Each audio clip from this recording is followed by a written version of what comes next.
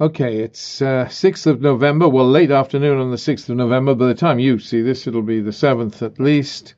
Let's talk about Biden, who is the new President of the United States of America. And remarkable result. And I want to talk about Biden's foreign policy. But before I do, and I do think wisdom prevailed in the end. That's a subjective view, of course, but I think so. The curiosity is that the American liberal elite in the Fourth Estate, in the press, still fail to fathom the spirit of anti-establishmentarianism that led to the high Trump vote. And they really do need to wake up. They are so remote from the people. The media, the press, the Washington lovies, that is the American press, are so remote from the people in their gilded towers of liberalism that they very nearly lost the plot this time. Biden won, but it was no thanks to them. They are out of touch. And how can journalists be so out of touch as they are today, today's journalists? It applies to the United Kingdom as well. So out of touch with reality. No. But Biden won. And he's a good egg, really, as we say. You know, he's a tad wrinkly for most tastes. He will be 78 years old when he accedes to the presidency in January 2021. He was born on November 20th, 1942. Young by some measures. His competitors for the crown within the Democratic circle was Bernie Sanders, who is 79. But all of the Democrats are old, all of them without exception, really. Nancy Pelosi, who is the famous Speaker of the House of Representatives of Congress. She's 80 years old. By contrast, Donald Trump is a baby. He's a mere 74 years old. They're all older than me, and I'm cracking on. Hillary Clinton's older than I am. She's cracking on herself, and she was a competitor at one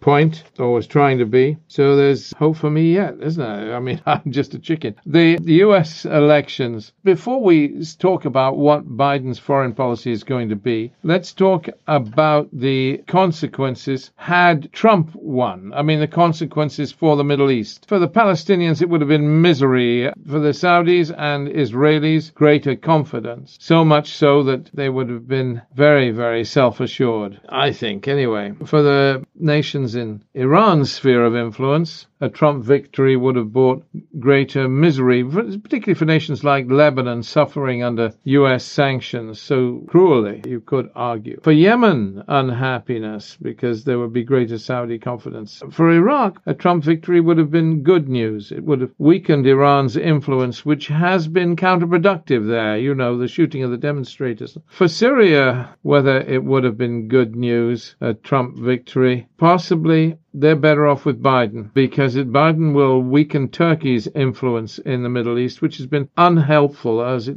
promotes division and extremism in countries like Syria and Iraq. But it'll be a fairer world now that Biden's won. And, of course, in Iran, there'll be an ecstasy, because Biden is committed to following the nuclear deal. I mean, there's such proudful pruffles in Iran that they won't really show their appreciation, but they will be so relieved. So let's just be a little bit sensible here and talk about Biden's foreign policy in careful and thoughtful terms. Joseph Biden Jr. He's not a populist. He's not, is he? I mean, Sleepy Joe, they say. Well, he's kind of going to restore the policies of his predecessors with regard to the Middle East, I would say. And he'll be more careful. But that said, he's going to do various things that are good. He's going to rebuild the American State Department. He's going to restore American diplomacy to some of its pre-Trump levels. Well, it's been an unhappy state for some time, actually.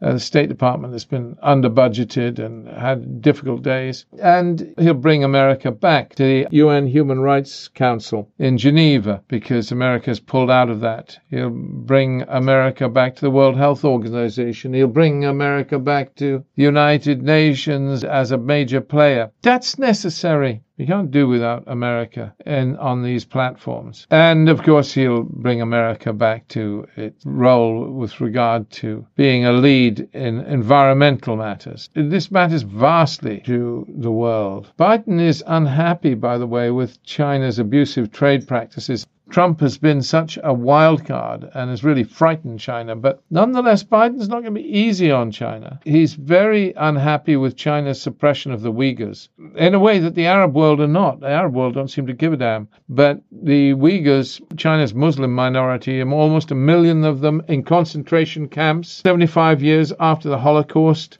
It's not just the Uyghurs either. I mean, a lot of Chinese minorities are having a very hard time. So Biden cares about these things. He says he wants to restore moral leadership, American moral leadership. So he would end American support for the Saudi war in Yemen. The partnership with Riyadh is going to be in trouble. So other allies of America, Egypt, Hungary, and Turkey, are going to be in a difficult position in a Biden presidency because he does not like to support autocrats. So it's going to be difficult for Turkey. It's going to be difficult for Egypt. It's going to be difficult for Saudi Arabia having a Biden presidency. Saudi Arabia will want to curry favor with Biden and will find it very hard. He is a Zionist, but then all American politicians, all mainstream British politicians are Zionists or self-proclaimed Zionists. In other words, they believe in the right of Jews to settle in Israel. Or people, right-thinking people, would believe in that, given the terrors that the Jewish people faced in the Holocaust. Everybody regards the Jews as having, or I believe everybody regards the Jews as having a homeland in Israel. But Biden supports a two-state solution to the Palestine-Israel conflict and does so very strongly. He's not going to move the American embassy back to Tel Aviv, but he is going to do other things that won't please Israel. The comprehensive agreement with Iran, he is going to restore the one under Obama.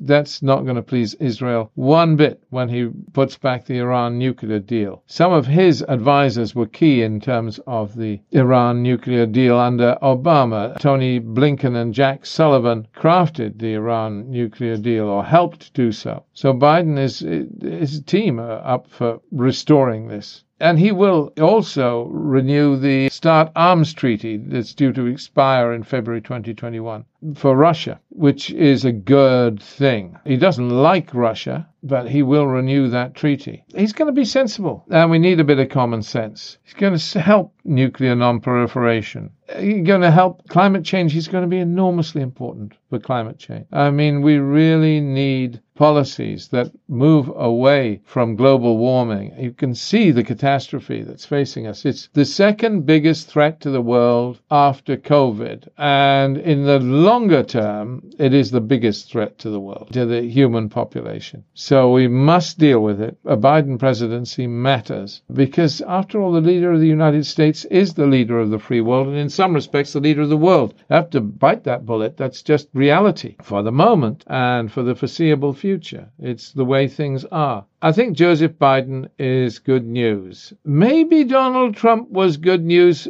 up to a point because it gave the liberal elite a little kick in the pants and shook the world up. And we will always remember Donald Trump's presidency. The tragedy of it is that it produced so many American dead. In the Middle East, in some ways, it wasn't so bad because he was non-interventionist in ways that many Democrat and Republican presidents of recent years have not been. I mean, we have seen the vast scale of the slaughter in the Middle East that has been Iraq and Afghanistan. Let's hope for better days. Let's hope for an end to that kind of thing. And Biden actually does bring hope. That's the other thing about him. He fills people's hearts with hope. People were despairing. There have been so many dead from COVID. People are in a state of fear, and we need a bit of sunshine in our lives. And Joseph Biden Jr. will bring that.